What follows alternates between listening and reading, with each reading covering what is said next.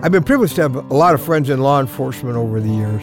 Not because I was in their custody, let me make that clear.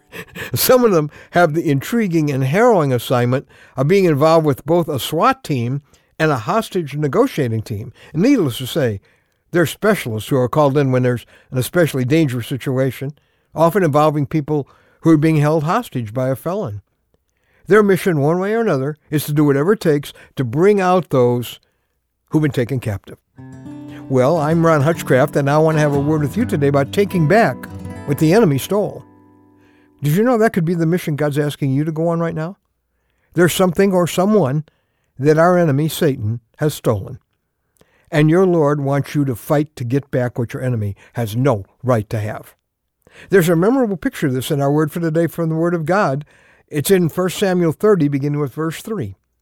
While David and his warriors have been out on a military mission, their mortal enemies, the Amalekites, launch a sneak attack on David's camp and take prisoners, the Bible says, the women and all who were in it.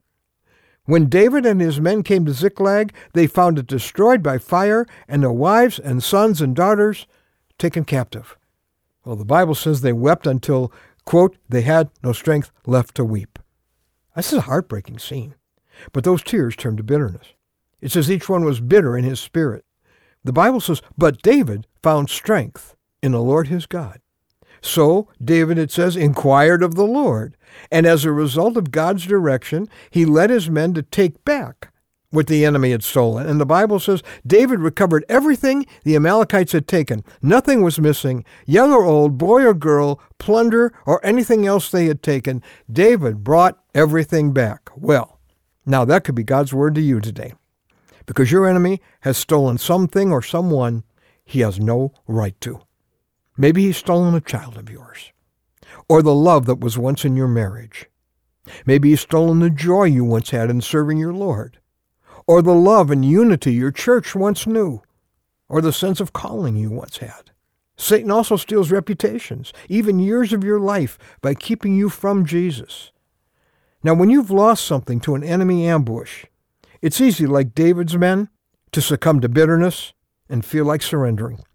But like David, you can find strength in the Lord your God instead of finding discouragement in what you've lost. Then you pray for God's strategy for fighting back to recover what the enemy has stolen. Declare war on whatever's been keeping you from recovering what you should never forfeit to the darkness.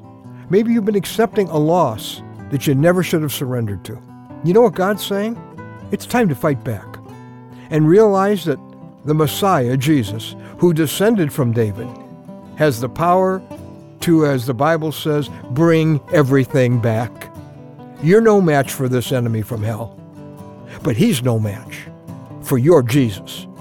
And Jesus told us that we could pray and bind that strong man, and one stronger than he is, speaking of Jesus himself, will come and overpower him and take away his possessions. Those are possessions he never should have had in the first place. The enemy may have his hand on something or someone right now that he has no right to. Well, it's time for you to follow General Jesus into the battle to take back what the enemy has stolen.